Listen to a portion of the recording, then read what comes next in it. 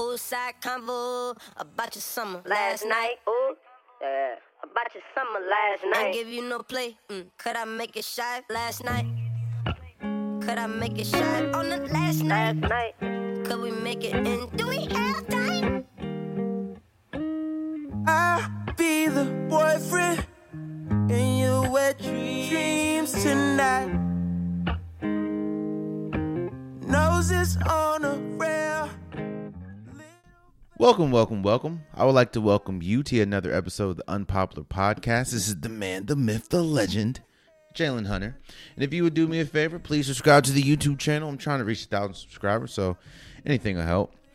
But here's where we'll start. You know, they say you never know someone's true character or true nature until they reveal it.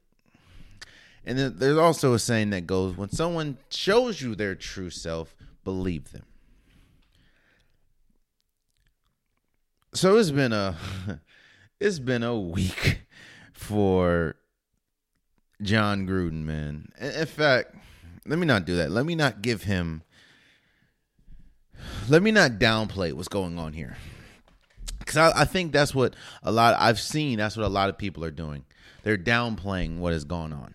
So from I think 2010 to I think as close as 2018, Jon Gruden. So let's back up actually.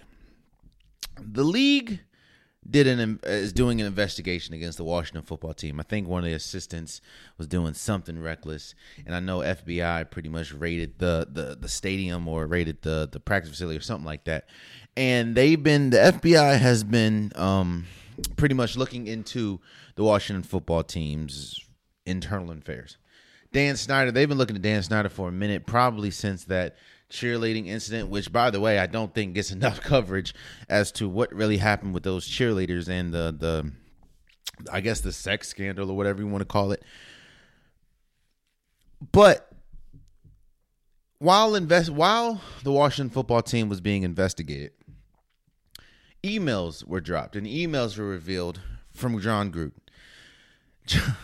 Jon Gruden had some racial emails, was talking about former players, or talking about a former player, and a former African American player, and pretty much talking about his physical features in reference to tires. For people that don't know, especially back in the day, African Americans were talked about, were labeled, and one of the things that they were talked about was their lips. Historically, a lot of people talked about African Americans' lips being bigger, kind of talking about, or comparing them to monkeys' lips, comparing them to tires' lips or tires, because they're voluptuous, you could say.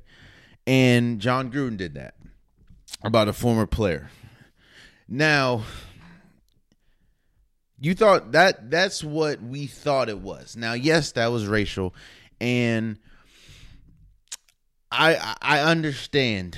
I understand people that kind of were rushing to his defense, and we'll talk about that in a second. But it got worse. New York Times article comes out. There was multiple emails when he was saying racial things. He was saying homophobic things. He was talking about Roger Goodell. He was talking about women in a derogatory way.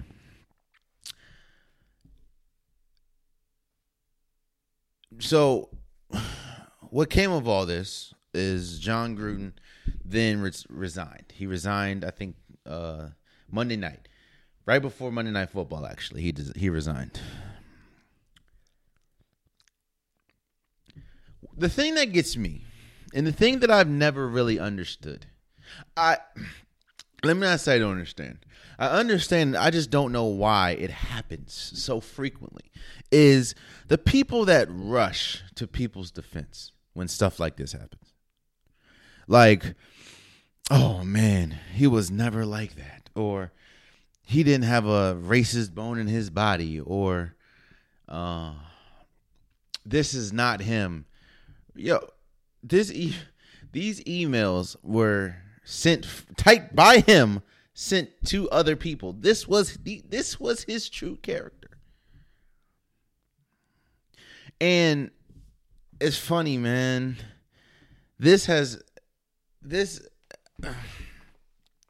What's funny about this is the apology that we got from Jon Gruden. I'm not going to be answering questions now. People know I don't have a racist bone in my body. I didn't mean to offend anybody. I love everybody. I don't want to be a distraction.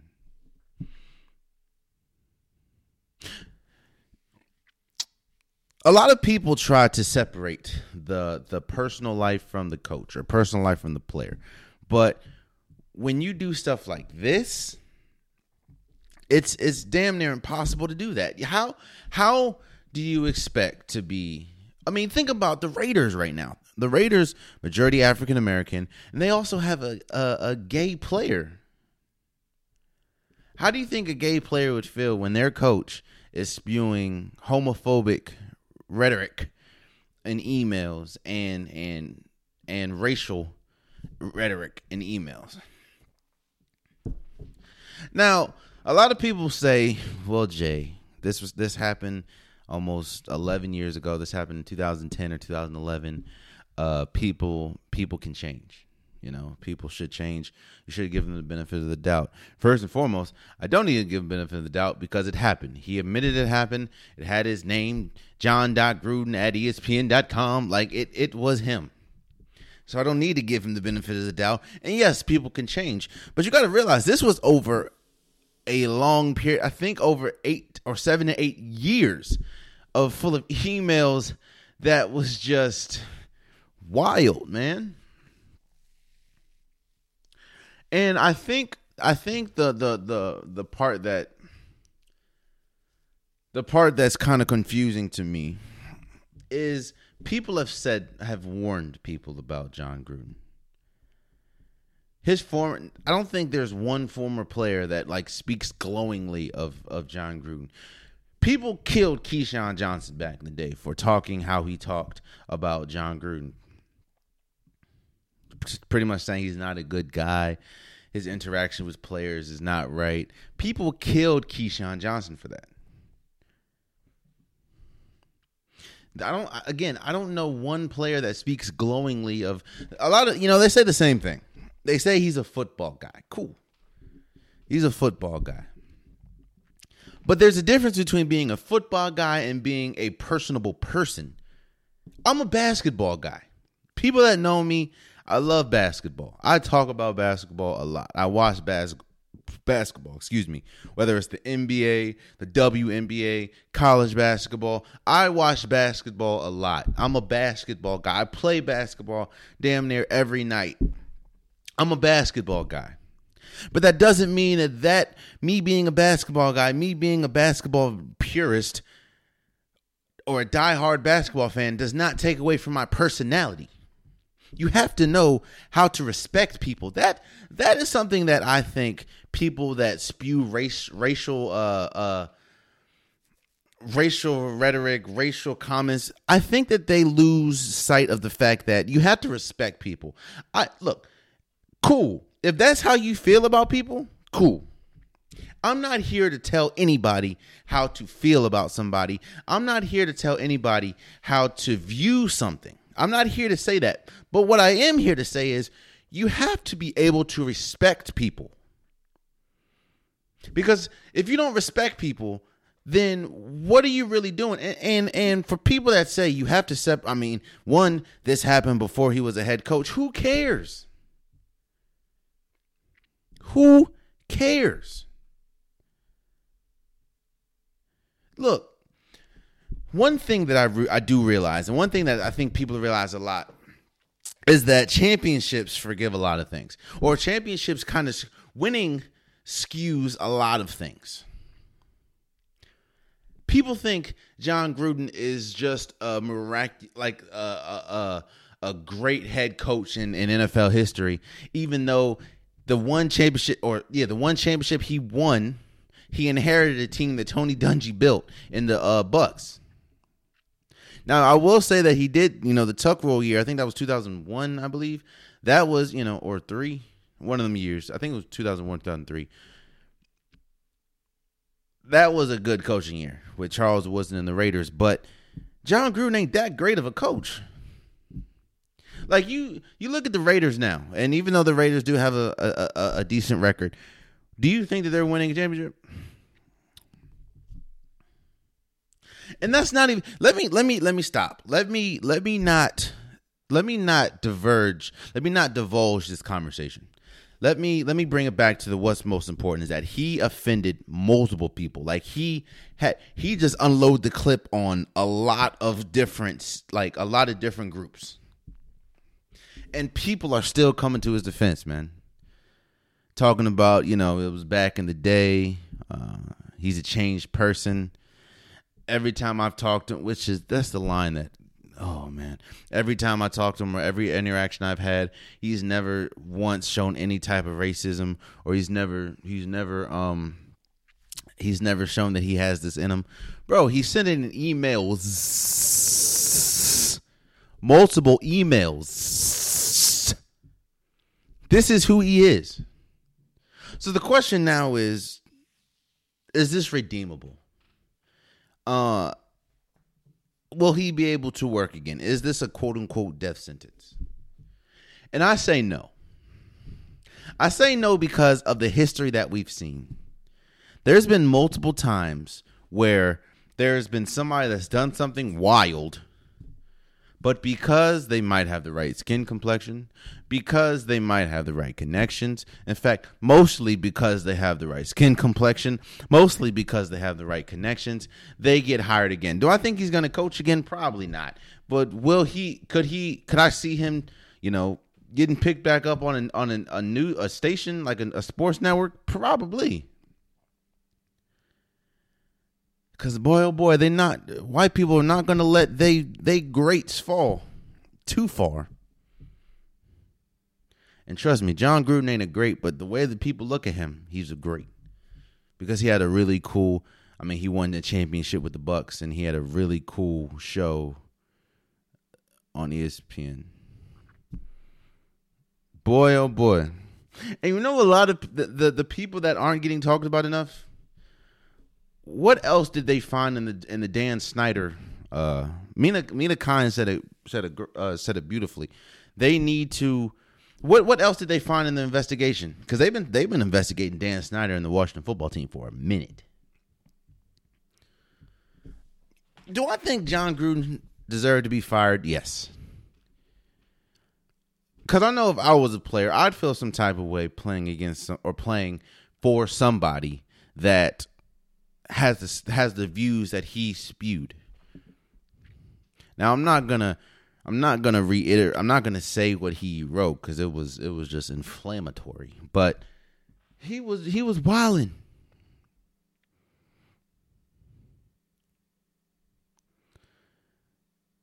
And of course they get in front of it by he's resigning. Which that's what they do. I'm gonna resign because resigning looks better than fired. So that when you go to your next job and say, no, I resigned, instead of, no, I got fired, it looks a little better. It looks a lot better.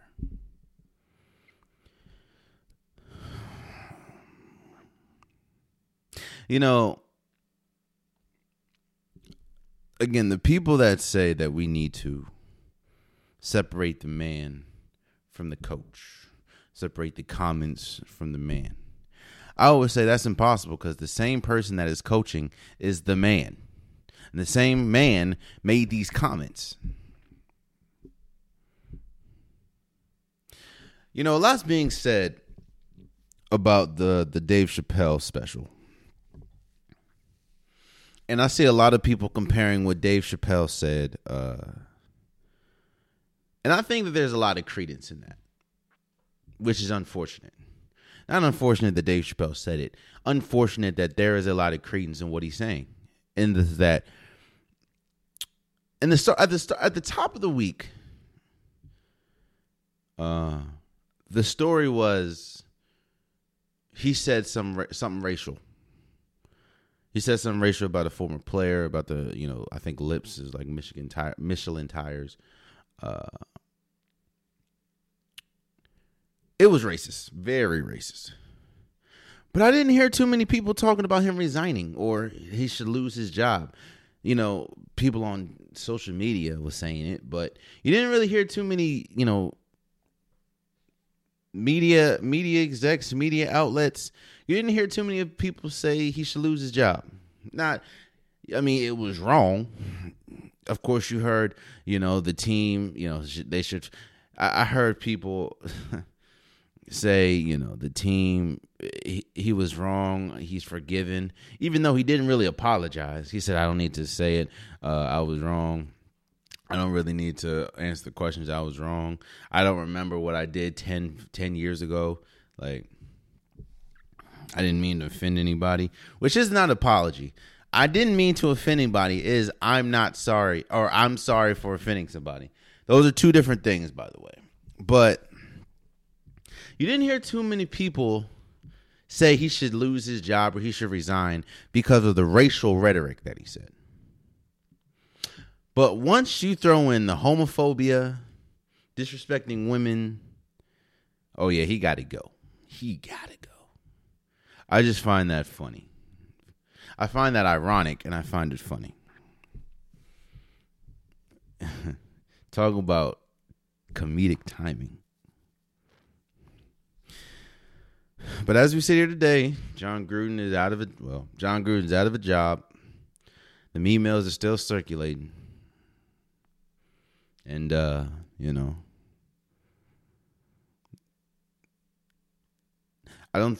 I'm sure this is not the last that we've seen of Jon Gruden. Because like I said before,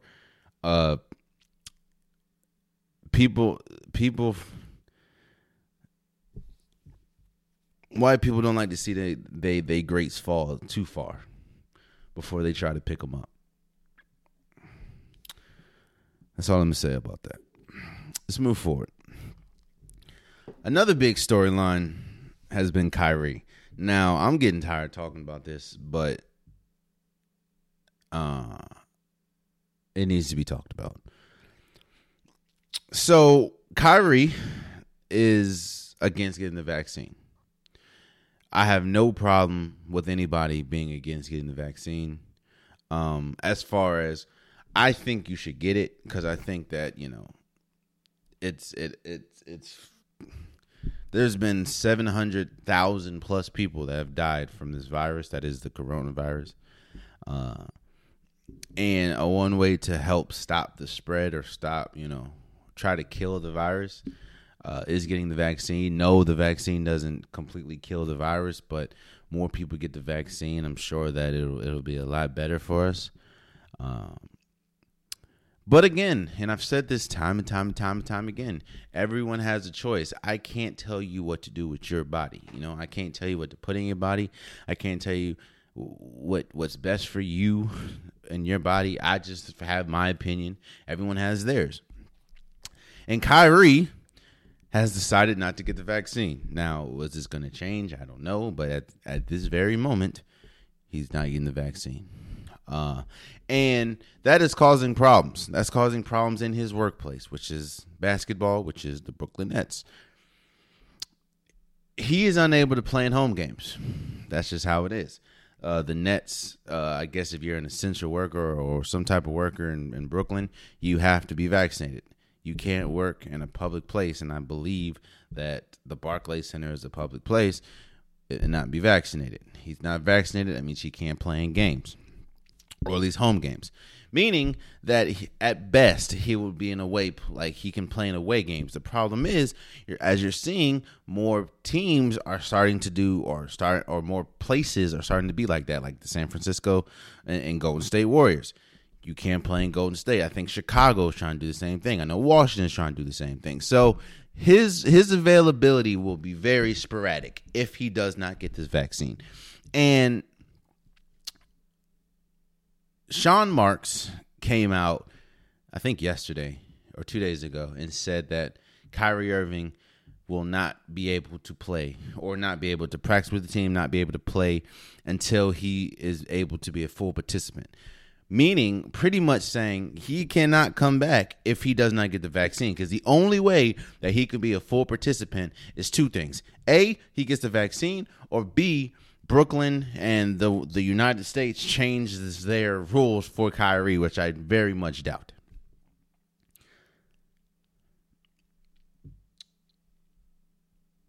Again, I'm not here to tell people what to do with your body. I'm not. I have no right to do that. You know. Same thing with the abortion law. I don't see how I don't see how people feel that they have the right to tell somebody else, especially a woman, what to do with their body. You wouldn't expect me to come and tell you what to do with your finances. You wouldn't expect me to come and tell you what to do with your family. Yet, I'm supposed to be able, or you're supposed to be able to tell me, or no, we're supposed to tell women what to do with their bodies. That's neither here nor let's bring it back to Kyrie.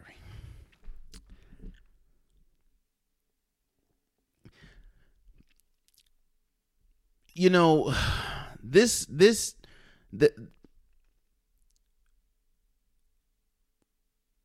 how do I? Players can be headaches. That's, players have all different personalities, all different needs. That can be it. Players can be headaches. I'm sure Tom Brady was a headache. That's Tom Brady. He's the greatest of all time. Players can be headaches. Terrell Owens, Randy Moss. I'm sure LeBron James at times can be headaches. But they're unified. They're collectively greats in their sport. What I'm saying is this. There are certain headaches that will be tolerated and won't be tolerated. And let's just call a spade a spade. I'm sure if Kyrie wasn't as great as Kyrie was or is, we wouldn't be talking about this. This would not be a story. Hell, we talked about Andrew Wiggins for a day.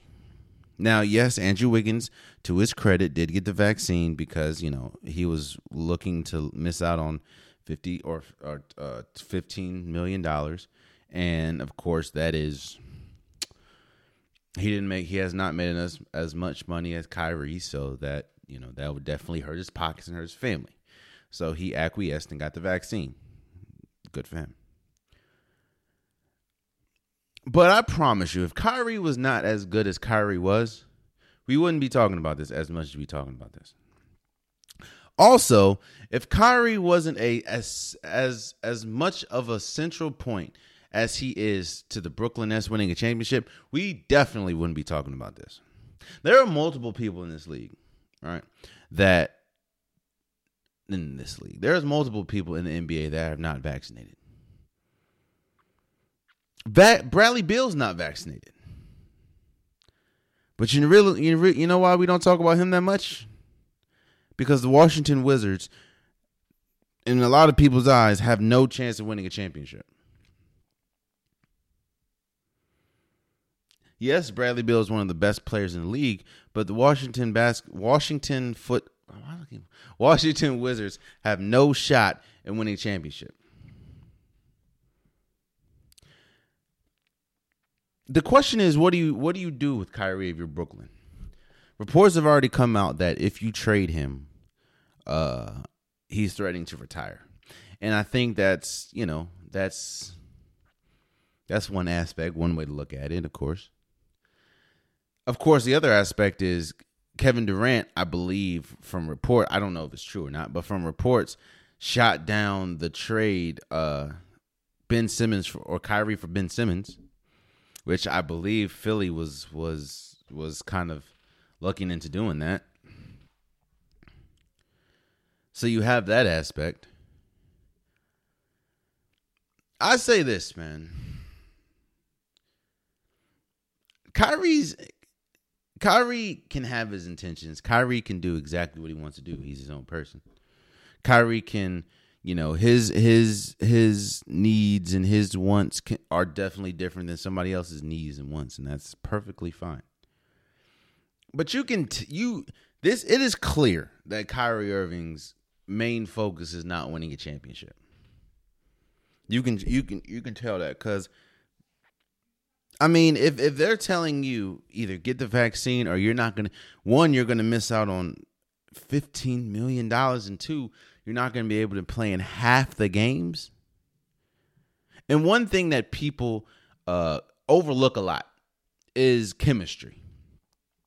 Chemistry is everything in the league. That's why if you look at some of the team, like look at Phoenix. Phoenix wasn't the most talented team last year, but they had incredible chemistry with Devin Booker, with Chris Paul, with Bridges, with Cameron Payne, with DeAndre Ayton. They weren't the best team, but they had crazy chemistry. Milwaukee Bucks. One of the reasons why they were the best team is because they had Giannis, but they also had chemistry. Everyone knew their role. Drew Holiday, PJ Tucker, Brooke Lopez, Bobby Portis. They had Robert Covington. People forget they lost Dante DiVincenzo, which was a big loss for them. But because everyone knew their role, they knew exactly what they were doing. Chemistry is so important, especially in the game of basketball. Mistakes it's the difference between basketball and football is things happen in a split second for basketball. Split second. And the best thing that you can do and the best thing that you can have is chemistry, as far as you know exactly what your teammates are doing. Why am I talking about chemistry and then talking about this Kyrie Irving thing? Because there's no way that you can build chemistry with a player, one, that can't practice with the team, and two, only can play away games, some away games. So people are saying, well, he's going to be there for 41 games, so that's enough to build chemistry. No, it's not, because he will not be there for 41 games because he can't play in some away arenas. Not to mention, Lord forbid, what happens if he gets hurt in one of those 41 games? So the question is, again, what should Brooklyn do about this Kyrie situation? First and foremost, this is a personal decision. You know what I mean? It's a personal decision. So I'm not here saying you're making the wrong decision, you're making the right decision. What I'm saying is you are making a decision. And that's what a lot of people, I guess you can kind of say, forget, is you make a decision, that means you living with the consequence. Every decision comes with a consequence, whether it's a good consequence or a bad consequence. Every decision has a consequence. And the decision that he made, at least right now, is I'm not getting vaccinated. So the consequence is he may not be able to play. So what do I do if I'm Brooklyn? Brooklyn has two of the, if Kyrie plays, has three of the top, I'll say 5 or 6 best scorers in the league. That's Kevin Durant, James Harden, and Kyrie Irving. And I mean, hell, if I was Brooklyn, I'd trade him. Now, I know it'd probably be hard finding a trade partner, seeing as the talking about Kyrie will retire. But if I'm Brooklyn, that's not my problem. If I trade you, I don't care what you do after that. Like, that's the other team's problem. Now, another team can look at this and call bluff. Like, Kyrie's not about to retire. He's still young, this and the third. Even though we do know Kyrie's a different type of person. So I don't know. I would try to trade him. I told you before I would have traded him once James Harden came, not because he's a good player, but because Brooklyn has problems. Like, I don't think it's hard for me to see Brooklyn winning a championship, even though you have James Harden, even though you have Kevin Durant, even though if fully vaccinated, fully healthy, you have Kyrie Irving.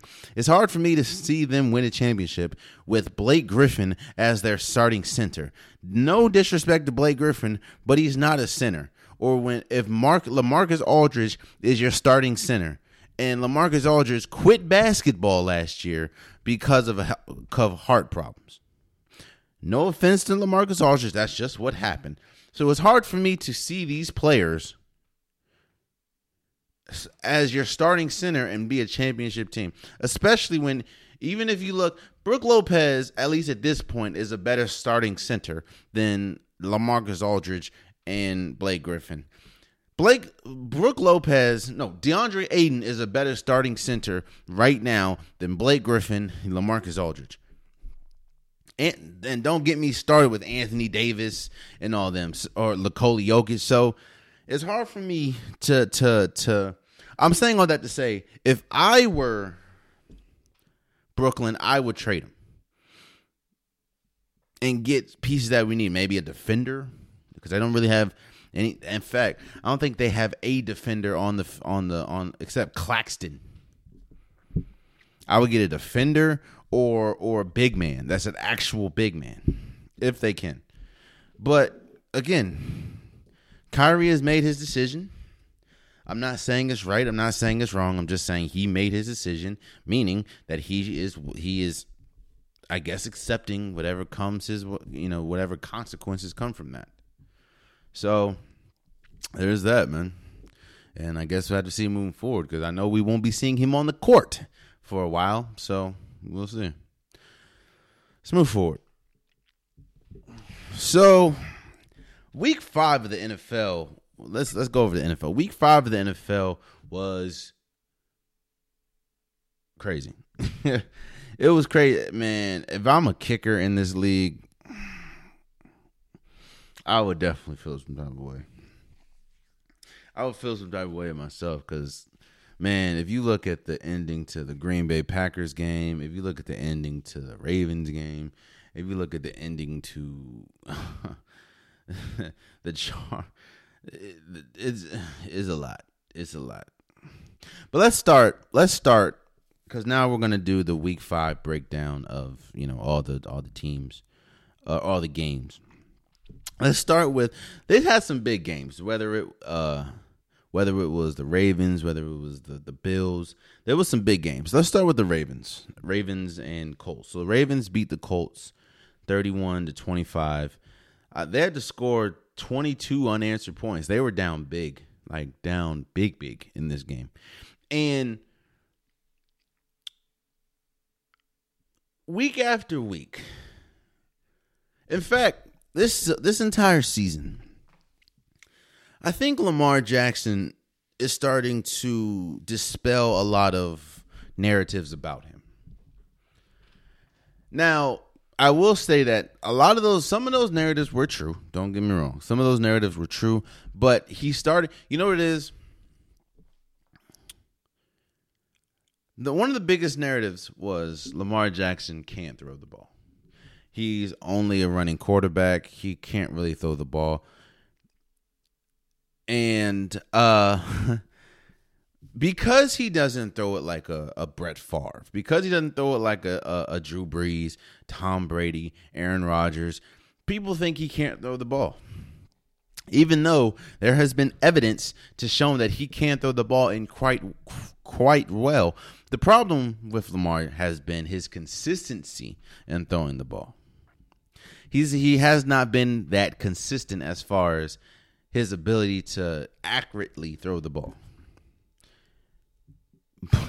Yet, as we're seeing on Monday night,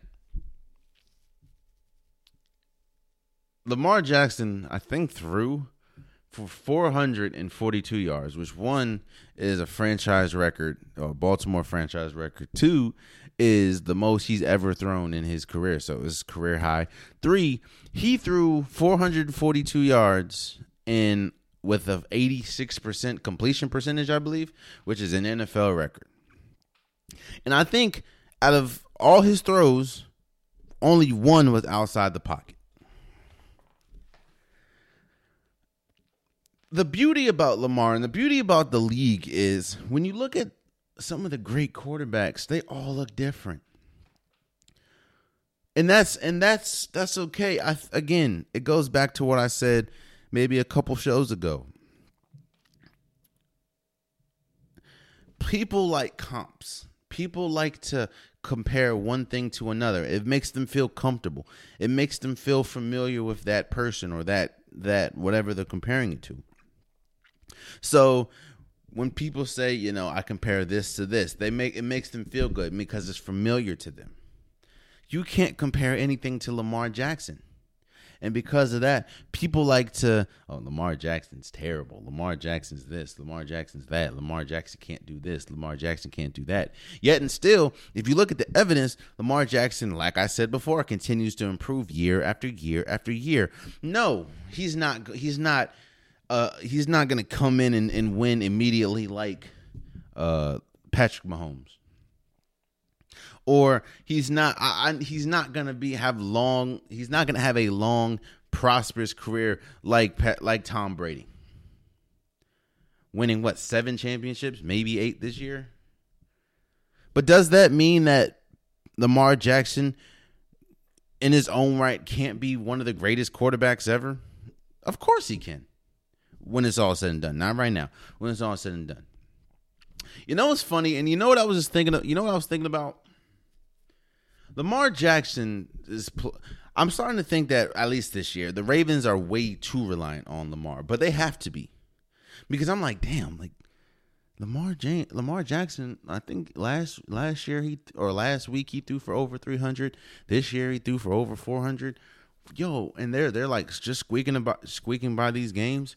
Yo, they're way too reliant on Lamar. And then I remembered Lamar Jackson is covering up the fact that, I totally forgot this team is decimated with injury from the offensive line, which another offensive lineman got hurt on Monday. But the offensive line is just in shambles. The running back core is in shambles. They had to bring in Devontae Adams, Murray, and Tayshawn Williams, I think, who, by the way, has not been good. I know he's been injured the last game or two, but nah. And don't get me started with the defense. Their defense on Monday has been horrible. However, their second best defender, I guess, or one of the best defenders, definitely their second best cornerback in Marcus Peters is out. In fact, there's multiple bodies on their defense that's out. And I completely forgot about that. Look, man, Lamar Jackson is he's different. And you know what's even crazier? Carson Wentz didn't play bad either.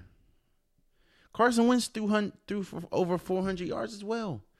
He was shredding the Ravens defense. It's just Lamar Jackson came bigger. That game was the Ravens could very well be 5-0. If it wasn't for the stumble against the Raiders, they could be 5-0. And I think the narrative not only for the Ravens but for Lamar Jackson would change. Again, people say it's so hard to win 2 MVPs because people get familiar of greatness. Which is why when it happens, you have to. It's incredible. Like Steph Curry winning 2. Steph Curry could be a 4-time MVP. He could have won that. But people get familiar with greatness. Giannis. I don't think Giannis is gonna win another not championship. I don't think he's gonna win another MVP because people are familiar. Hell, you think LeBron James? I think he has 4. You think LeBron James is only good enough for 4 championships? I mean, 4 MVPs? LeBron James? People just get familiar with it. Again, people don't like to discuss, people don't like to give credit where credit's due with something that they're not used to. They're not used to Lamar Jackson. Lamar Jackson is not Cheerios. You know what I mean? Like, I'm not used to this. He has an unorthodox throw, like the little side jump. His running ability is second to none. He's a better runner than Michael Vick, better runner than Cam Newton. He's probably the most elusive quarterback we've ever seen. And what's scary is his arm talent is starting to catch up with his elusiveness. And once that happens, boy, oh boy. And again, shouts out to Carson Wentz. Shouts out to Carson Wentz. Shouts out to the Colts. They played really well. I usually come here and bag Carson Wentz. This defense was incredible. DeForest Buckner was incredible. Darius Leonard was incredible. This defense was good. I mean, look, let's not get and another reason, and I keep jumping back and forth, but another reason why I was so in awe with what Lamar Jackson did on Monday night was because of how bad he played in the first half, bro. He fumbled at the 1 yard line, and they damn near, if it wasn't called back, they would have took it to the house, or at least taking it to the other 1 yard line. Like, he played horrible, bro. They were down, I think, like 22 to like 3. That's how bad they were. It was bad. It was looking bleak. And any other quarterback was like, hey, this just ain't our night. And this was this just ain't our night. They get down to the, I think, 3 yard line and have to settle for a field goal. It just ain't our night. That's any other quarterback would have just, it is what it is. But the second half, Lamar shredded them, dude, bro. And again, Carson Wentz played well. Frank Reich their defense played incredible. Jonathan Taylor played great. Hines played great. Everyone played great on the Colts. It's just, and it's not like, their defense folded. No, Lamar Jackson was just that good. There was nothing you can do. He was killing them with Mark Andrews. He was killing them with Hollywood Brown. He was running in the pot. Like, I think he only had one bad throw the whole night, and that throw would have been another touchdown to Hollywood Brown. I just think he threw it too short. Shouts out to the Ravens and Lamar Jackson for beating the Colts 31-25. I think the second biggest game, and to me going into it was the biggest game of the week, again, was the Bills against the Chiefs. Now, the Bills destroyed the Chiefs 38-20. And a lot of people will look to that rain delay. It was like an hour plus long rain delay at halftime as to how the Chiefs won or why the Chiefs won. And while I do think that the rain delay was a factor, I mean, it's kind of hard sitting down in the middle of a battle, pretty much, sitting down for an hour plus just to come back and try to go full blaze. That's hard for anybody. But this is who I thought the Bills were. This is who we expected, or a lot of people expected the Bills to be this year. Outside of that first game against the Steelers, the Bills have been dogging every single body. And the thing that is happening is that the defense is, and we'll talk about it with the Cardinals in a second. That's what I talked about with the Cardinals. The defense is catching up with the offense. One year, the defense was incredible. The offense wasn't that good. Last year, the offense was incredible. The defense wasn't that good. Now, they're like the number one ranked defense with, I think, a top 2 or top 3 ranked offense. It's hard, bruh. Josh Allen is playing at an MVP level. The defense is playing great. It is not, and the thing is, they're killing you on so many. They're They're killing you with special teams. They're killing you offense, defense. Great, Sean McDermott is a great coach. Bro, they are the best team right now, in my opinion, in the NFL. You can kind of go back and forth between the Cardinals and the Bills, but they right now are playing the best football in the league. In my opinion, they're beating you.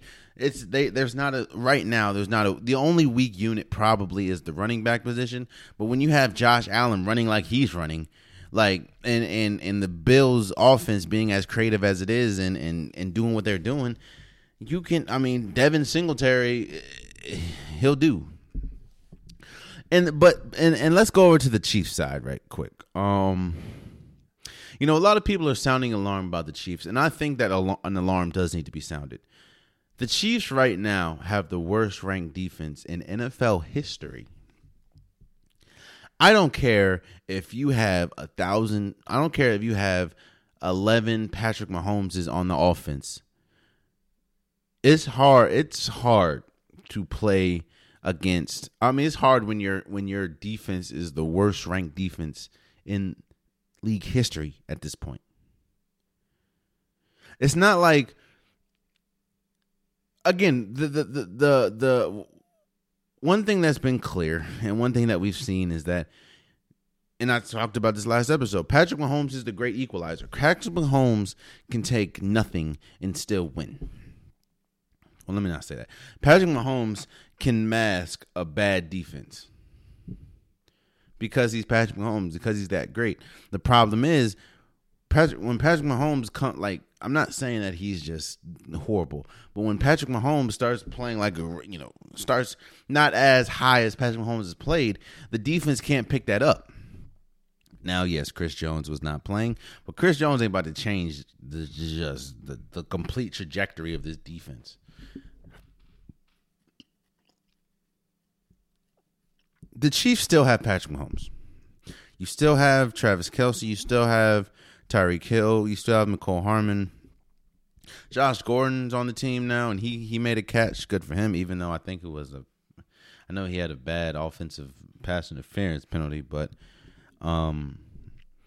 with all that, you're still in the mix. I'm not trashing, and I'm not saying that the Chiefs are just garbage now. But that 38-20 score represents just exactly where the Bills are and exactly where the Chiefs are. That, yes, the rain delay probably affected it a little bit, but not that much. Right now, the Chiefs is an 18 points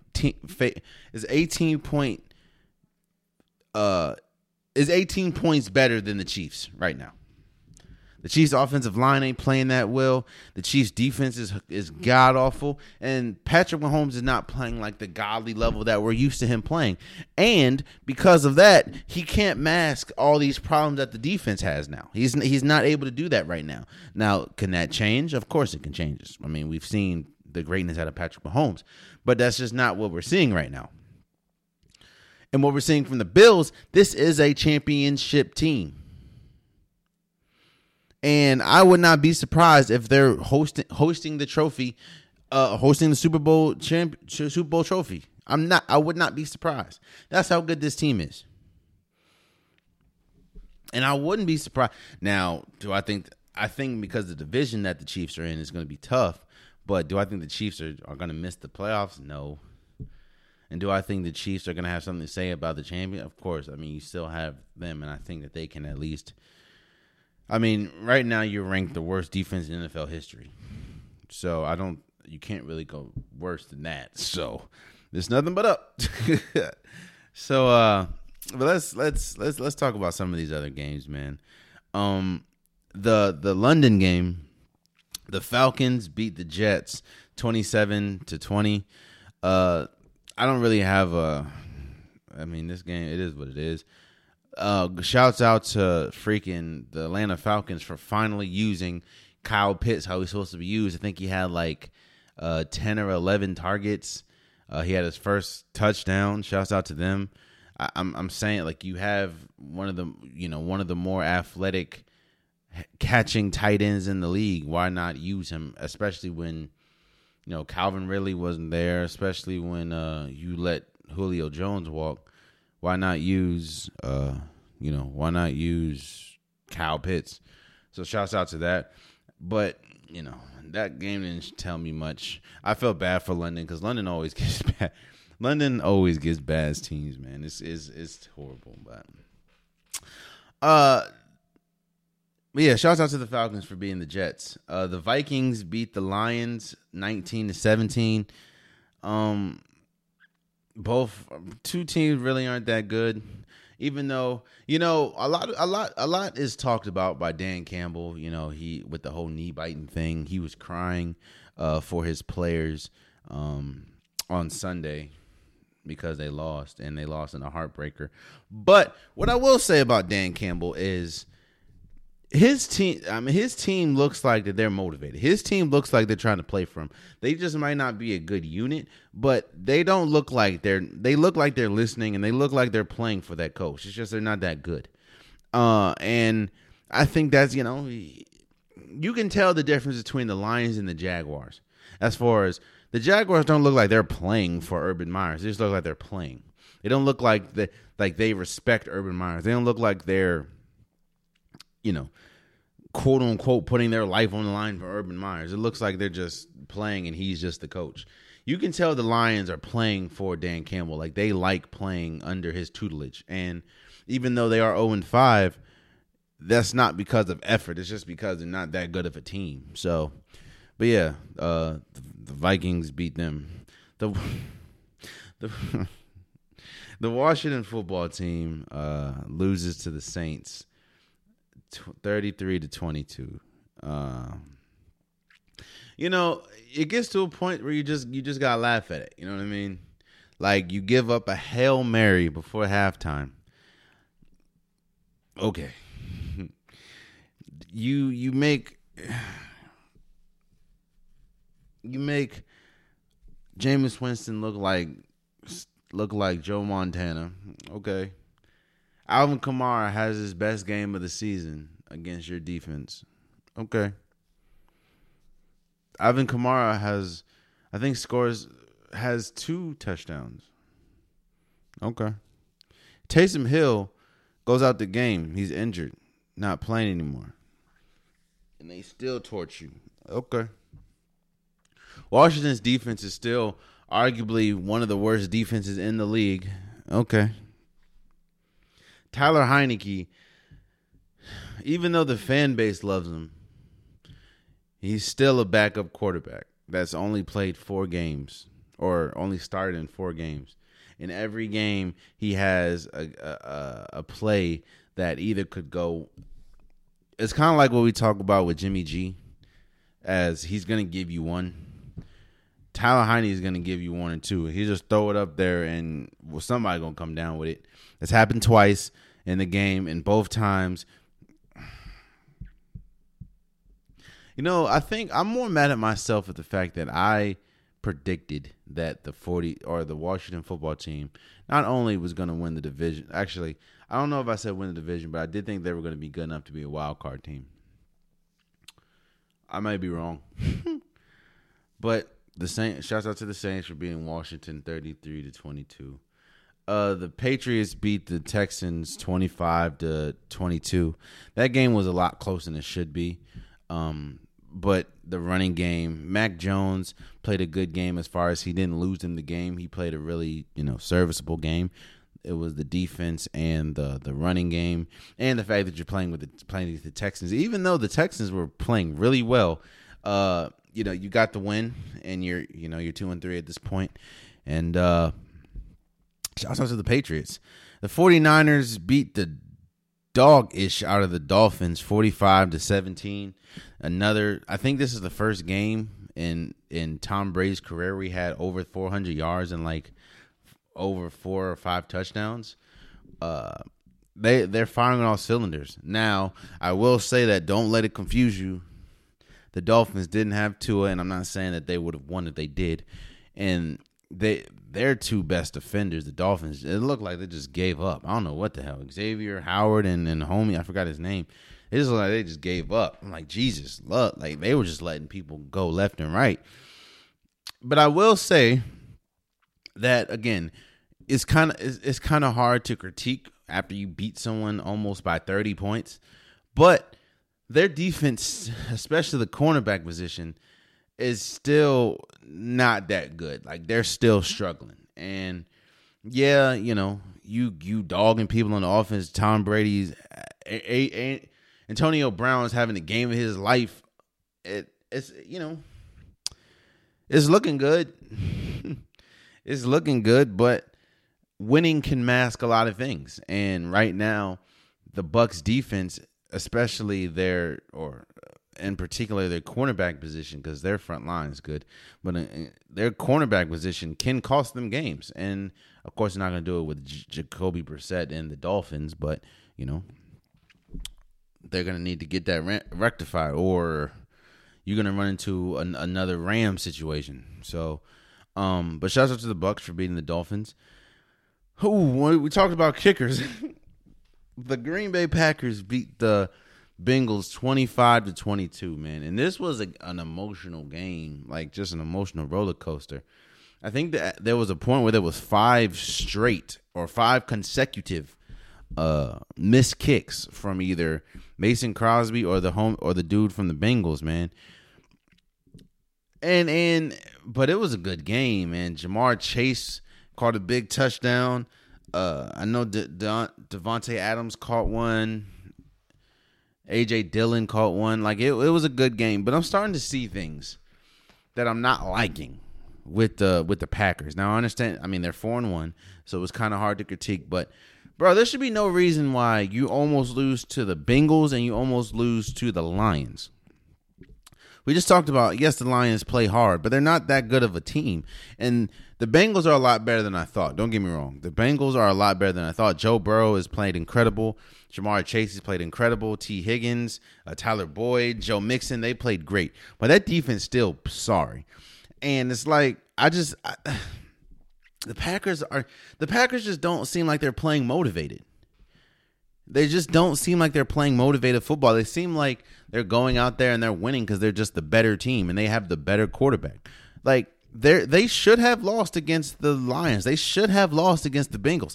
If it wasn't for horrible, now we can't look at this, you know, you can't look at it both ways. If it wasn't for bad kicking, they would have won. I mean, if Mason Crosby didn't miss 4 or 5 kicks, probably would have won. But they went into overtime. It wasn't for the Bengals kicker missing, like, they would have lost. And they just don't feel like they're playing motivated. I don't know what it is.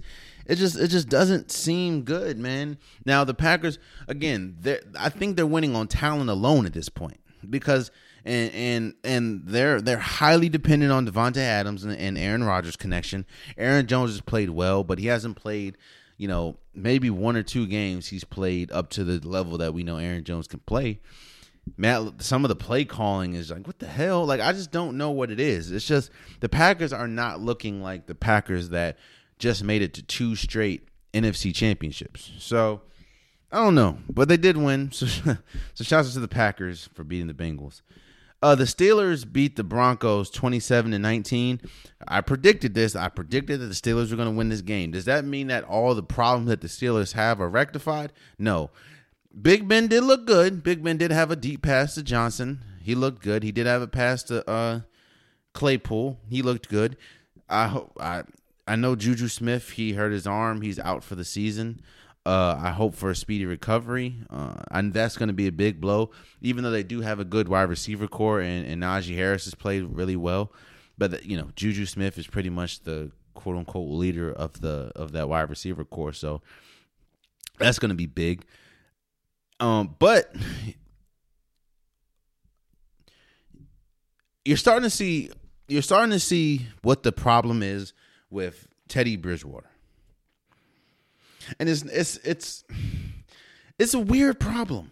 It's a weird problem because there's a lot of teams that would love this problem. And that is Teddy Bridgewater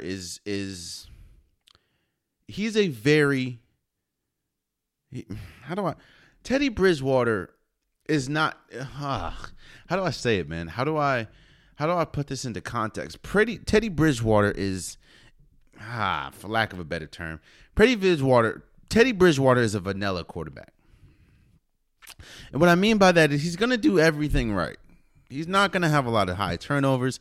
He's not going to have a lot of plays where it puts you in harm's way. He could have a turnover from time to time, but at the end of the year, he's not going to have a high turnover percentage. But the problem with Teddy Bridgewater is he doesn't take risks that much. He's not going to throw that deep ball that could have got intercepted, but it was an incredible catch. He's not going to do that much. He's not going to, fight for that extra yard and possibly get it knocked out or something. Like, he's not going to do that. Teddy Bridgewater is a good quarterback.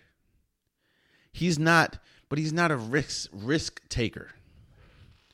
And yes, the Broncos defense is great. Patrick Surtain is really good. Von Miller is really good. But when you have someone like Courtland Sutton, when you have Melvin Gordon, when you have some of the players that you have, you need a quarterback that's going to take risks. Now, it's crazy. Their quarterbacks are just two complete different ends of the pendulum. As far as you have Teddy Bridgewater, he's gonna get it done. He's not gonna take a lot of risk. He's not gonna throw the ball downfield that much. He's not gonna throw in tight windows because it could get picked. He's not gonna do that. He can get you a win, but he's gonna do it very serviceable. He's gonna do just enough. Not saying like he's underachieving, but Teddy Bridgewater he's a good quarterback that's not going to put you in a lot of tough situations. Drew Lock, all he does is put you in tough situations. Drew Lock, all he does is risky throws. Drew Lock does not have an ounce of let me be conservative in him. Maybe that's the word. Teddy Bridgewater is very conservative as far as his play on the football field. Drew Lock does not have an ounce of conservative in him. He's like, yo, we throwing this jump. Like, and that is crazy to me. But hey, the Steelers, this is probably the second game, because I think probably the first game it was like this. But this is probably the second game of the season where the offense looked as good as the defense. Najee Harris looked great. Like I said, Claypool had a touchdown. Johnson had a touchdown. Like, they looked really good. So again, that shouts out to the Steelers for beating the Broncos. The Eagles beat the Panthers 21-18. I think this was probably the first game of the year where Sam Darnold looked like the old Sam Darnold, like it with the bad turnovers, and he looked like the Sam Darnold from the Giants. I mean, from the Jets. Now, am I saying that he's garbage? No, it was a bad game. Now, if we continue to see this, then of course my perception will change. But the Eagles played an exceptional game. They played an exceptionally defensive game. Jalen Hurts did just enough to win the game. And again, those 2 turnovers were huge for Sam Darnold. So, but hey, shouts out to the Eagles for being the Panthers. The Titans beat not the Panthers. Shouts out to the Titans beat the hell out of the Jaguars 37-19. Again, Jaguars horrible. Titans looked really good. Derrick Henry had 3 touchdowns, I believe. Like, it's the Jaguars. What can you really say? What can you really say? Shouts out to Zach Schlumer. If I butchered your name, I apologize. He has this segment on it's the Strong Opinion Sports. It's his podcast. He does really well.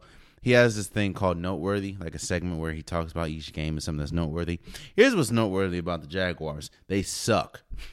The Jaguars are horrible. They only have one, and I mean one, like, player that is worth talking about, and that is, well, Robinson. Their running back is decent, but if it's not Robinson or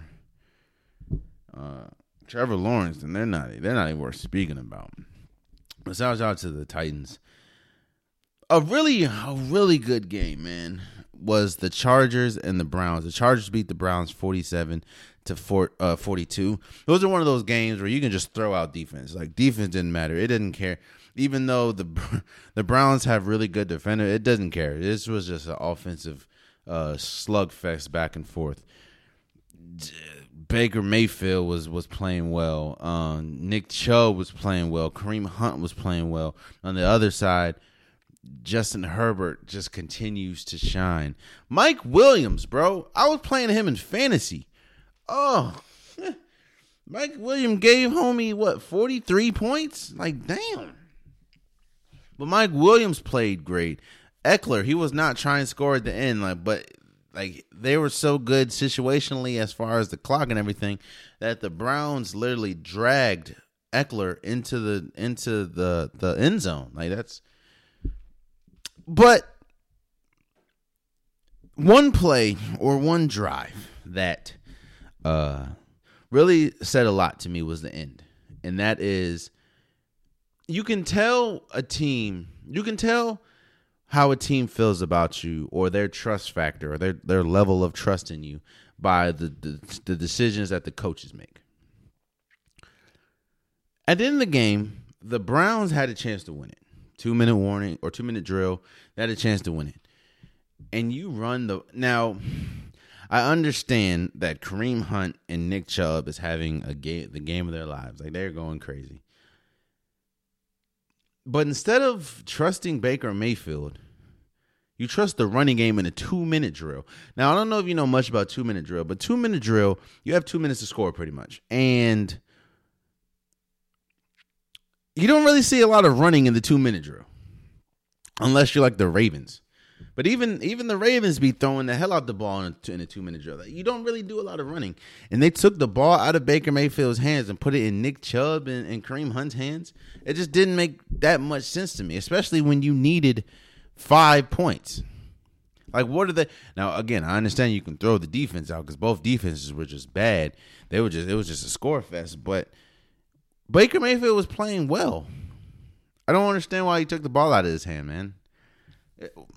I guess I kind of do, because you don't really trust him in that. So, but hey, man, shouts out to the Chargers for beating the Browns.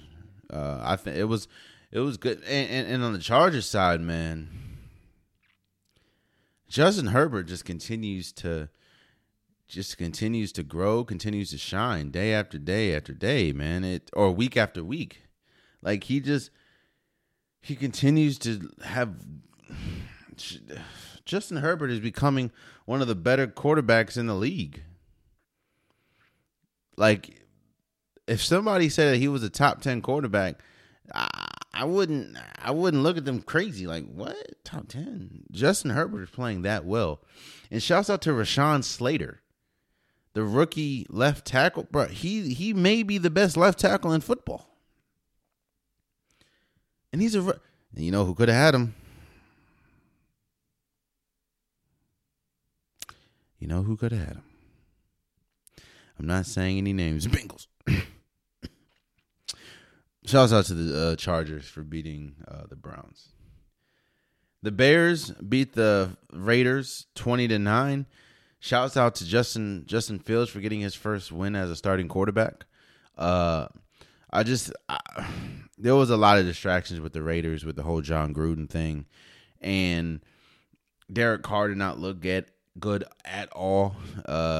It was just a bad overall game for the Raiders, and it was a good overall game for the Browns, even though there was a lot of instances where the Raiders could have not only come back but win the game.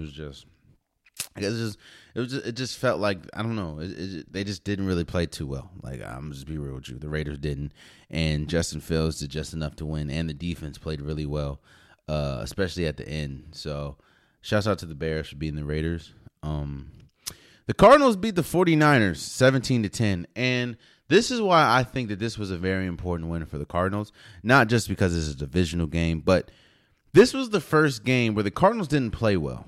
Like, yeah, they won, but the Cardinals did not play well. The Cardinals have been destroying damn near everyone they play, and Kyler didn't have the best game. The running game didn't have, James Conner didn't have the best game. even though DeAndre Hopkins is always dependable, probably the best receiver in the league, and he had a touchdown, but this team did not play the best. The defense didn't play the best. Now, that could be because you're playing against a good team that is the 49ers, and Trey Lance was starting for the first time, so that's a different cog and a different look than, of course, Jimmy G. But the Cardinals did not play well at all, and they still won, which shows that they can win multiple different ways, multiple different times. Like that's what that shows me. You know what I'm saying? Like they can destroy people and then they can win in close games. And I think that is the makeup of a champion. Not saying that they're going to win a championship. They could. I think that they definitely will have something to say towards the end of the season. And they are one of I think they're the only team that is undefeated right now. So shouts out to them. But that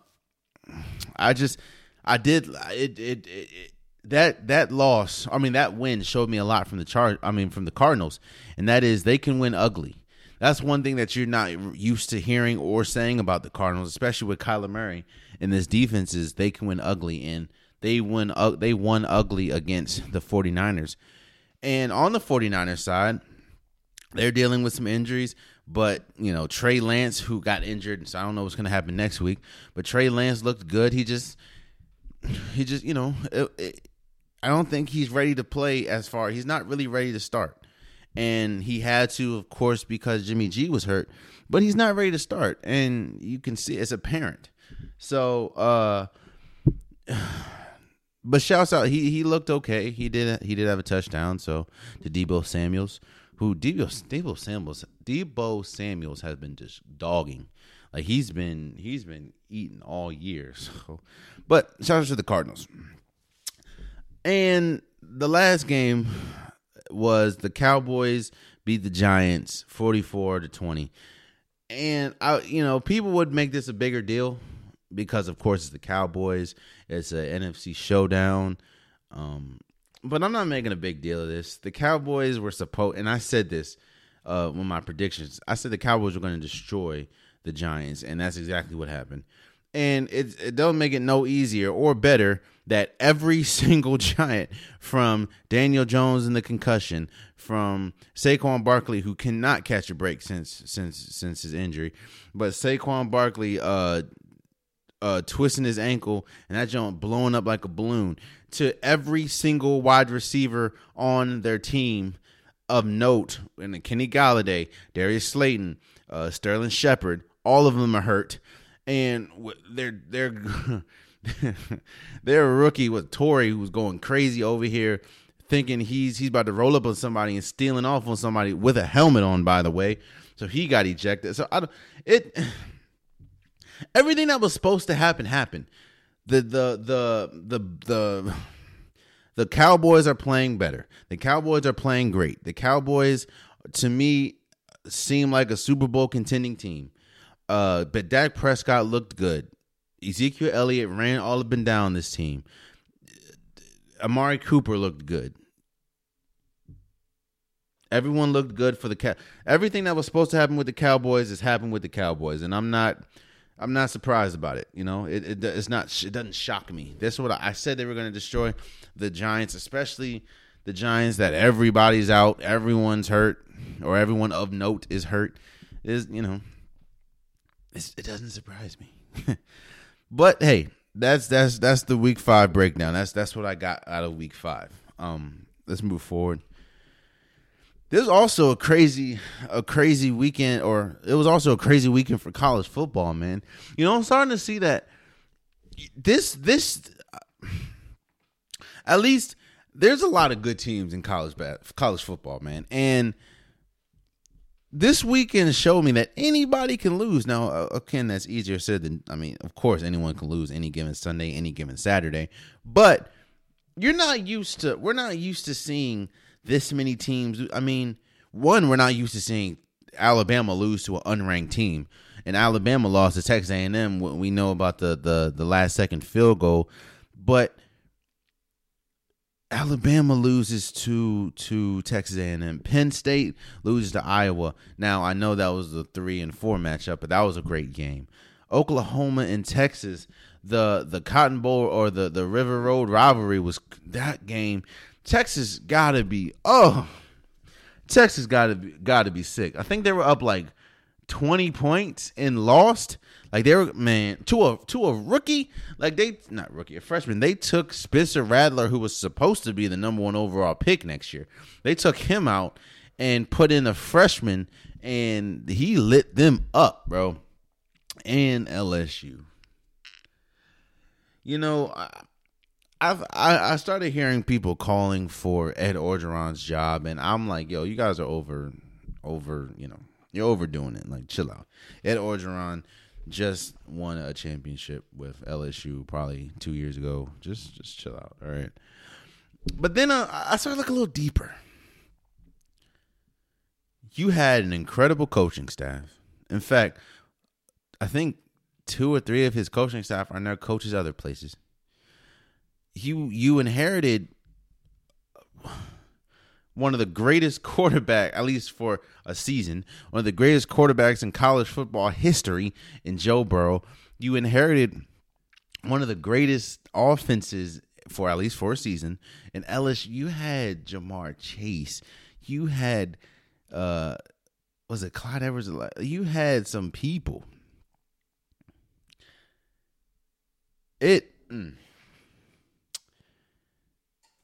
You take that season out, and he looks like a very average coach. And average doesn't really cut it for LSU. So, especially with the history that they have and the expectations that they have. I don't know, bro. But, you know, again, seeing Alabama lose and seeing a lot of these close games and seeing the week before a lot of ranked teams lose, Oregon lost to Stanford. Like, you're really starting to see, like, anybody could win. Now, I said this on Twitter, but right now Georgia looks like the best team hands down. Like they look like they are head and shoulders above the rest. That's how good they look. And I'm just excited to see what happens come the playoff time. We know, I'm sure Alabama's not going to lose another game, maybe until they play Georgia or something like that. They're probably not going to lose another game until maybe the college playoffs. So, of course, they'll be in the mix. Iowa looks incredible, man. I want to see what they. In fact, I can't say that because they did just play a top ranked team in Penn State and beat them. The Ohio State beat the hell out of Maryland.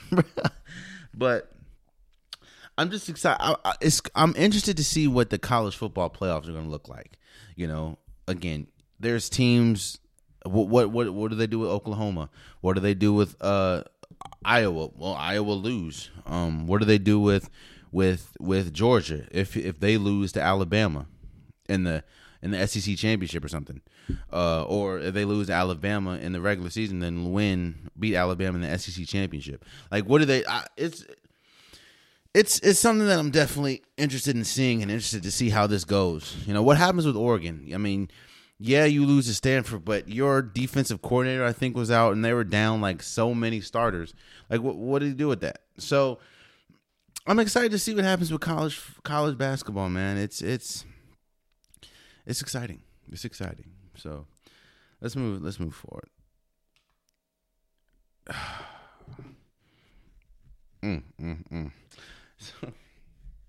So on Saturday, Tyson Fury and Deontay Wilder fought for the third time. And I'll say this.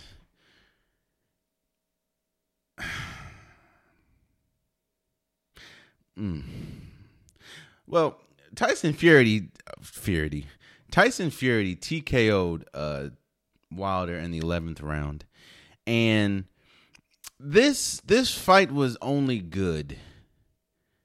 There was a point in this fight where Twitter, a lot of the social media sites, where we were questioning. I think it was only getting good, or it was only good because we were like, yo, how much punishment can this man, Deontay Wilder, take? Deontay Wilder was getting destroyed. Now, he was good the first maybe 5 rounds. Definitely the first 3. First 3, he was great. First 3, he was winning the fight, in my opinion. Deontay Wilder was winning the fight. I know he had a knockdown, but he knocked down Tyson Fury twice. I think he was winning the fight. Then from round 4 on, he was getting destroyed. You know, the thing about Deontay Wilder is crazy to me. And he's not a technically sound boxer. Now, I'm not here to say that I know much about boxing, because I do not. But I do know, watching Deontay Wilder, he's not a technical boxer. He is a power boxer, but he's not a technical boxer. Meaning he can land one of them hits can it'll be a short day for you if one of them hits land. But if you need technique, if you need him to he's not that. That's not Deontay Wilder. Deontay Wilder is not a technical fighter at all. And you're going against somebody, Tyson Fury, who, even though he doesn't look the part, he is one of the better, if not the best, heavyweight fighters. In fact, he is the best heavyweight boxer in the world. He's technically sound, and he has power to his punches. So you're fighting somebody in Deontay Wilder who has power punches but no technique, going against Tyson Fury, who has all the technique and the power. Long day. But again, I was looking at that fight like, bro, Deontay... And back to the point, the thing that was surprising to me, every single time I look at Deontay Wilder has the most chiseled body in the, he is tall. He has a chiseled body.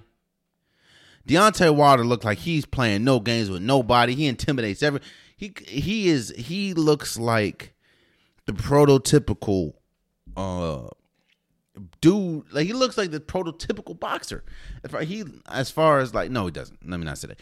He looks like he is a monster. But in the same time, almost every fight, he looks gassed. He looks gassed after round 3. And I'm like, bro, you told us that you changed your trainer, so you changed your conditioning and everything. What are they doing? Bro, you look like you were out of it. Bro, Deontay Wilder looked like he was out of it after round 3. And he won. He was winning the fight. He looked like he had no more energy. None. Now, you can't say like the second fight. You can't say it was because of the outfit. I think he's saying his outfit was 45 pounds. It was a long-ass walk. This time, he had a samurai mask with a cape. So you cannot say this time that it was the outfit, because that's not the case. Tyson Fury just beat the absolute mess out of you. And the thing is, again, there was a point in the fight, probably around 6 or 7, where we're like, yo, this fight is great. This is a classic. Only because we were asking as fans, how much more punishment how is it that I don't know how many people said this. How is it that Deontay Wilder is still standing? Bro, he kept getting knocked down. He kept getting stole off on. He kept getting hit. It was bad for that man. I do not want to see this. This was like one of them Ronda Rousey fights, bro. Towards the end, when she was fighting Amanda Nunes. Was it Amanda Nunes? I think it was Amanda Nunes, and she just got destroyed. That's not something I'm trying to see again, bro. Please, no. Tyson Fury is a better fighter than Deontay Wilder. He may not be the better power puncher than Wilder, but when you're fighting someone that's only power and you have technique to it, it doesn't matter how much power you got. Yeah, you can catch me one, but I'm not going to let you catch me with one. Yeah, he knocked down Tyson Fury twice, but he got right back up and beat the ever-living dog-ish out of Deontay Wilder. From rounds 5 to round 11. So, shouts out to Fury for winning that one. So, let's move on. So, the NBA season is fastly approaching.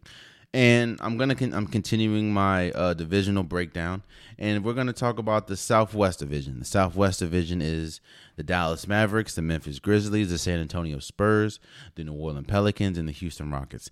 Let's first go with the Houston Rockets. The Houston Rockets will probably be one of the more exciting teams to watch. I put them in the same category as excitement, not talent, but as excitement as the Charlotte Hornets, as far as a team that you would love to see. Jalen Green looks really good. I do want to see what they do with John Wall. Of course, John Wall's not there. They're agreeing to try to trade him, but to me, it's hard to trade that contract, bro. John Wall probably has the worst contract in the league. As far as his, the decline, as far as his he's been hurt a lot, and his athleticism has kind of diminished due to the injuries, and he's never really been a great shooter. So I do want to see what happens with that contract, but the Houston Rockets are exciting to watch with Jalen Green, with Josh Christopher, with Christian Wood. Like, they have a really exciting team. I don't think they'll be good, though. Don't get me wrong. This team is not going to be good. This team is going to be very bad. No defense. I see what they do with Eric Gordon. I don't know, but this team is not going to be good. It's just going to be exciting to watch. There's going to be a lot of high scoring games. A lot of highlight plays from Jalen Green and Josh Christopher, but this team is not going to be. Houston's not going to be good, and I don't know. Yeah, Houston's not going to be good, but they'll be fun to watch. New Orleans Pelicans, bro. This team doesn't make much sense, man. It's like you have Zion. It's like this. They don't know how to build around Zion. They do not know how to build around. They thought they had. Had pieces to build around Zion when you get Eric Bledsoe and Lonzo Ball, but they don't know how to build around Zion. I mean, yeah, Josh. What's his name? Josh Hart's cool. They don't really have much of anything, man. And it's I know it's got to hurt when the Pelicans see the success from. I mean, you got Devontae Graham. That's cool. Jackson Hayes, Brandon Ingram. I mean, Brandon Ingram is gonna get his points. We know that. Garrett Temple, Jonas Valanciunas. But you don't do stuff, Steven. Like it. They don't know. They did get Trey Murphy, who is a rookie from Virginia, so I think he'd be all right. But this team is gonna be bad. Yeah, Devontae Graham is gonna put up a lot of shots like he did in Charlotte, and Zion's gonna be one of the better dunkers in the league, like he usually is. But that ain't gonna equate to wins. So it's just gonna be. That's why you heard a lot of rumblings, especially last year, about Zion may demand to trade out, because it's just like, what is this organization doing? This organization really ain't been good for a while, and that's even with Jrue Holiday and with Anthony Davis. Yeah, they made it to the playoffs a couple of years, but no. So it is what it is. The San Antonio Spurs, I don't really see much in them either. I think the question is, what's good is this Greg Popovich last year? I know a lot of rumblings in the league saying that this could be his last year. I mean, they don't really have much. You did trade away, or you let you let DeMar DeRozan walk, and right now all you have is who do they have? I know they have what's his name? What is his name? DeJounte Murray. They have DeJounte Murray. They have Derek White, Lonnie Walker. They got Thaddeus Young. Shouts out Thaddeus Young. And Doug McDermott. Oh. Yeah, they ain't really got nobody. Jacob Pirtle, Zach Collins. Yeah, they don't. Trey Jones. yeah, this team's gonna be bad. I don't think this, because you have Greg Popovich, I don't think this is gonna be the worst team in the division. But if you look at their roster, it will. But I think because you have a good coach in Greg Popovich, he's gonna win you some games. Or his coaching is gonna win you some games. But I don't like the Spurs. Memphis Grizzlies, they always have a gritty team.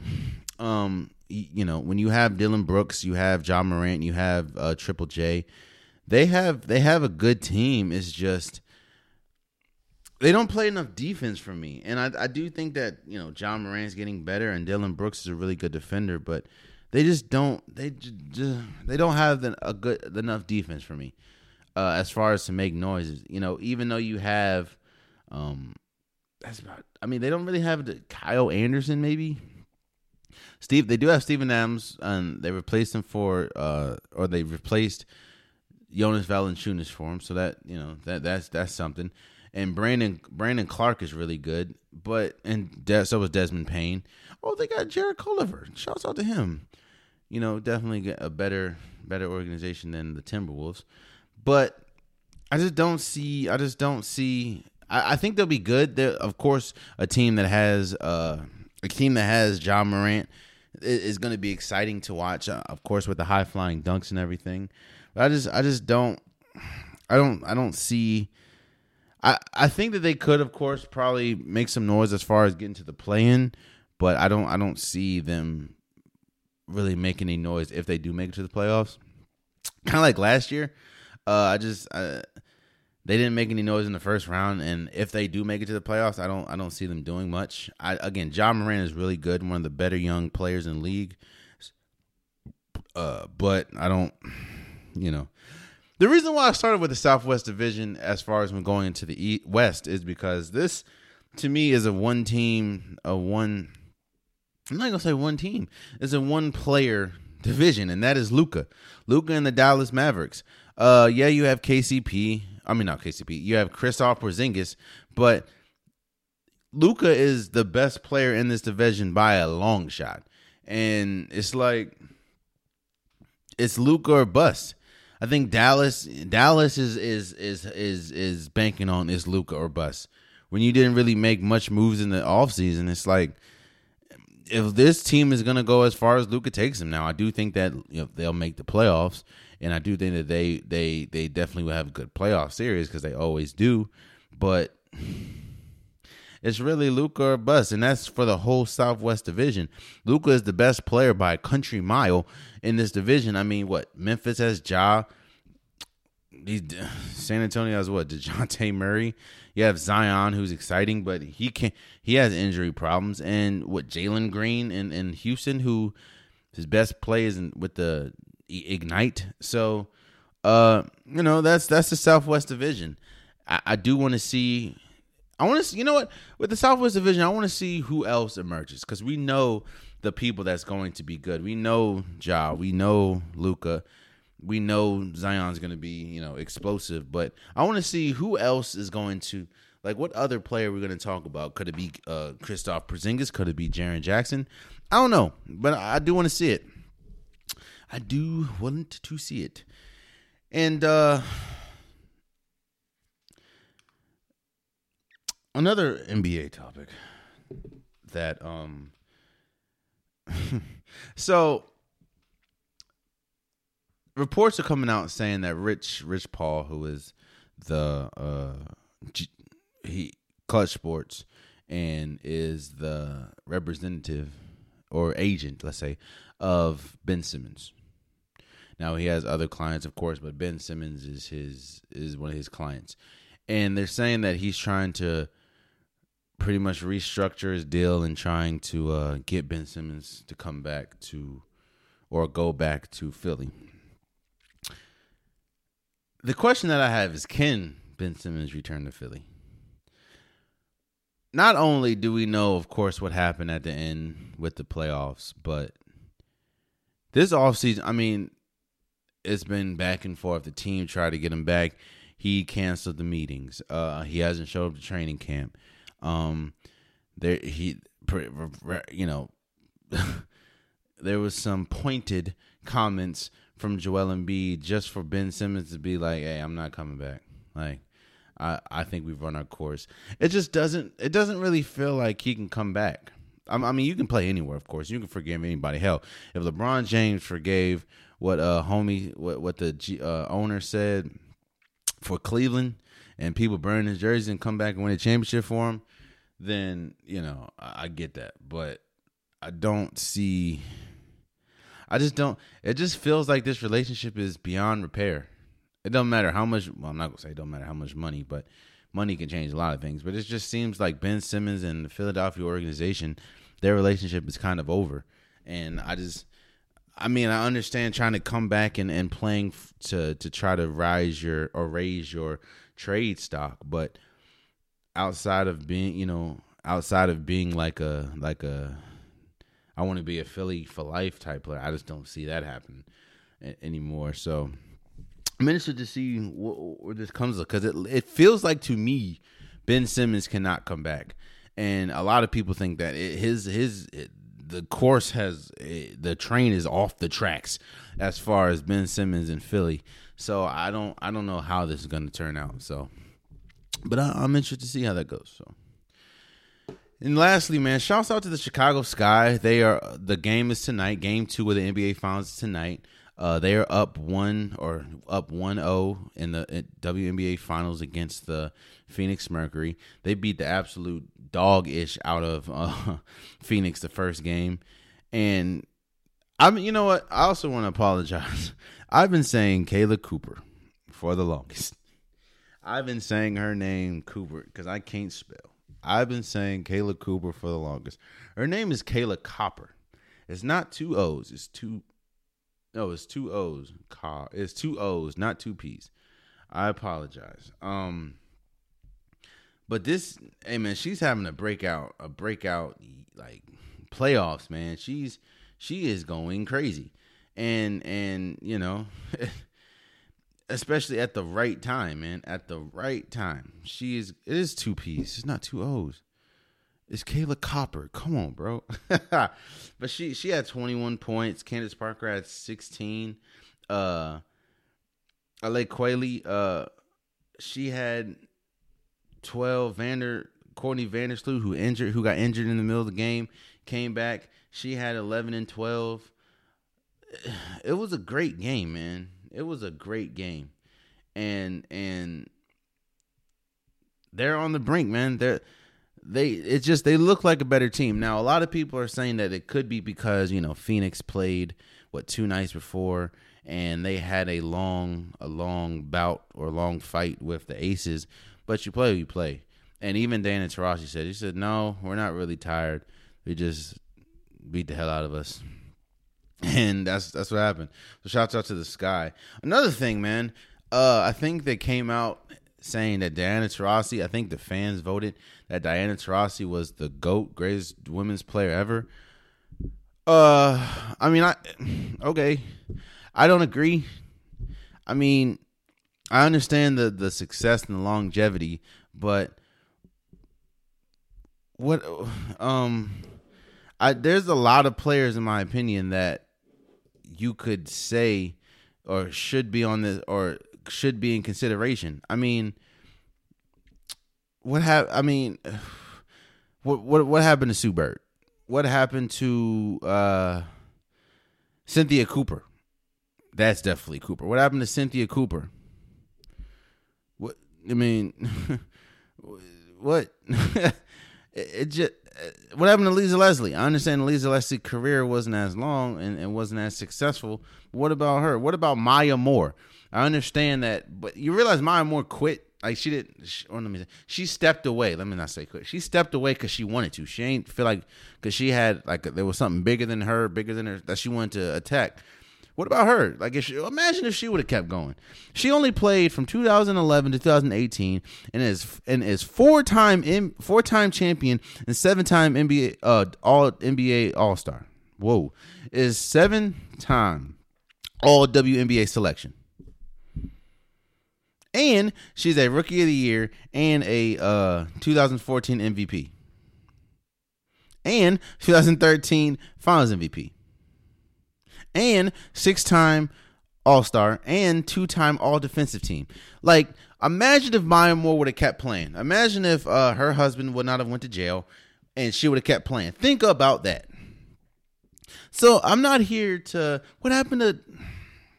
I'm not here saying what happened to Cheryl Swoops, the only player in WNBA history to be a regular season MVP 3 times and Defensive Player of the Year 3 times. Again, I'm not here to kill Diana Taurasi. Shouts out to Diana Taurasi, man. She's a beast. And her name definitely deserves to be up there in conversation as far as greatest of all time. But I just feel like there's players that are a little better.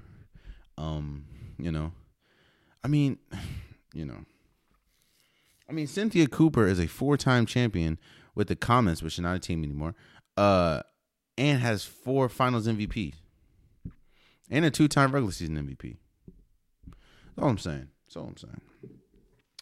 But there you have it, man. That has been today's episode of the Unpopular Podcast. I appreciate you guys. If you want an Unpopular Podcast shirt, hoodie, joggers, sweater, long sleeve, the link in the description below. It's about to start getting cold, so get your hoodies, get your sweaters. Hey, man, go get your Unpopular Podcast merch today. I have multiple different designs, multiple different colors. Get yours today.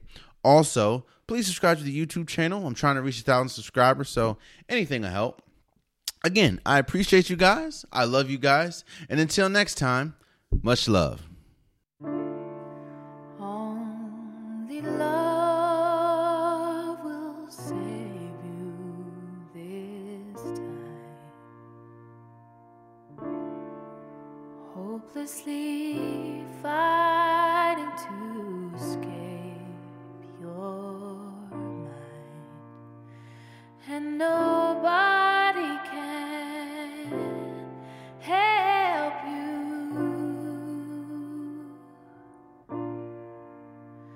in this foreign land where loneliness can keep you down.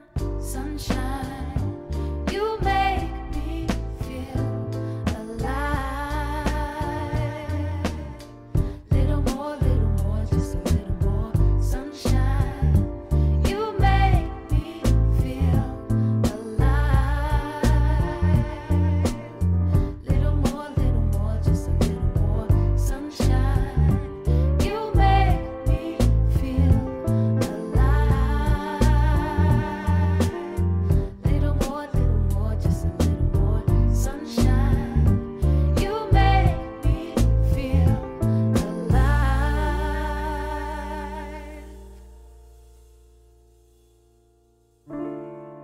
In my eyes, nothing's equal to your grace. Living honestly can teach you about pain. What are you